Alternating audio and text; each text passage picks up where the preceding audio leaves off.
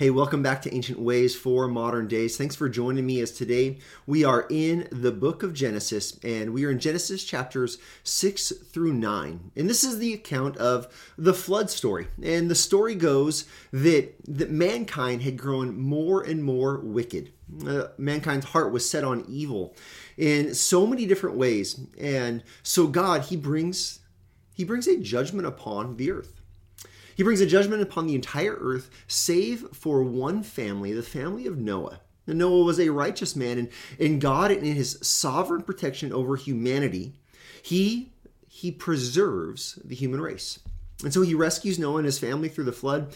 And the text that I want to look at is the promise God makes, and some of the things God says in this promise at the very, really end of this flood narrative. And so today we are in actually chapter 9, starting in verse 7. After the flood had receded and Noah and his family exit out of the ark, there is an offering made to God. And then after the offering, there is this instruction. God says to Noah, he says, "And you, be fruitful and multiply, increase greatly on the earth and multiply in it."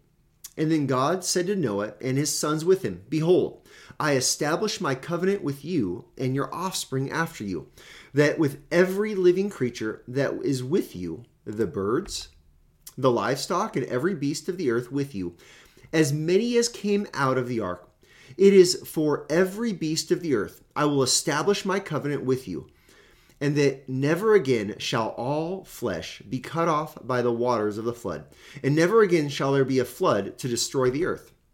And God said, "This is the sign of the covenant that I make between me and you and every living creature that is with you for all future generations. I have set my bow in the clouds, and it shall be a sign of the covenant between me and the earth." Now, there's a few things in this text that I think are worth us considering today in our ancient ways and how it impacts our modern days. The first is that God, he repeats his dominion mandate, his creation mandate for Noah. He says, "I want you to go and multiply over the earth. I want mankind to spread across the face of the earth." And then there is a promise. God makes this promise. He says, "I am no longer going to flood the earth in judgment." Now, God doesn't say, "I'm never going to judge again." He says, "I will never flood the earth in judgment." And he gives us a rainbow, this sign in the sky that when there's sun and when there's moisture in the air, there is this beautiful visual display that is meant to be for every generation to look at this rainbow and say, this is God's promise to not judge the earth in this exact same way. That when the rain comes, we should not fear to think maybe God's going to judge the earth with a flood in this moment. And this is a sign that God gives. Now, in this, there is a beauty, there is a promise, there is the continued spreading of humanity across the face of the earth. What a wonderful thing. And in this, we should see some important truths that really are carried into our modern day. One is that God is sovereign over humanity, that God has judged, and that God will judge again. This should remind us of the reality of judgment.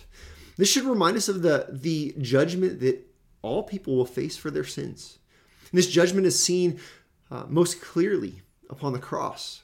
When Christ died to pay the price for our sins, that we have an even greater sign. When we consider the cross of Jesus Christ, we know that God's judgment toward those who have trusted in Jesus and his death and resurrection is a judgment that has been it's a promise to us that we have so much hope now, knowing that our sins have been forgiven.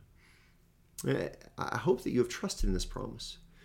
But I think there's also another notion worth considering, which is the continued wickedness of humanity. In our world, in our culture today, the rainbow is a sign that is displayed with pride over rebelling against God. The rebelling against God and his created order for a husband and wife to be joined in marriage, and that's the only appropriate place where sex is experienced. And yet our world rebels against that, not just in hidden ways, but now in prideful, flagrant ways, flaunting their rebellion against God. This is a sad, sad state that we live in. which reminds us of the necessity to continue to hold the gospel forward, because those who rebel against God, those who try to take this promise of God as a sign of their ability to rebel even more, they're those who are under the judgment of God. And we should be careful not to hate them, not to despise them, but rather to show them that there is a way to escape the judgment that comes. And the only way is Christ and Him alone.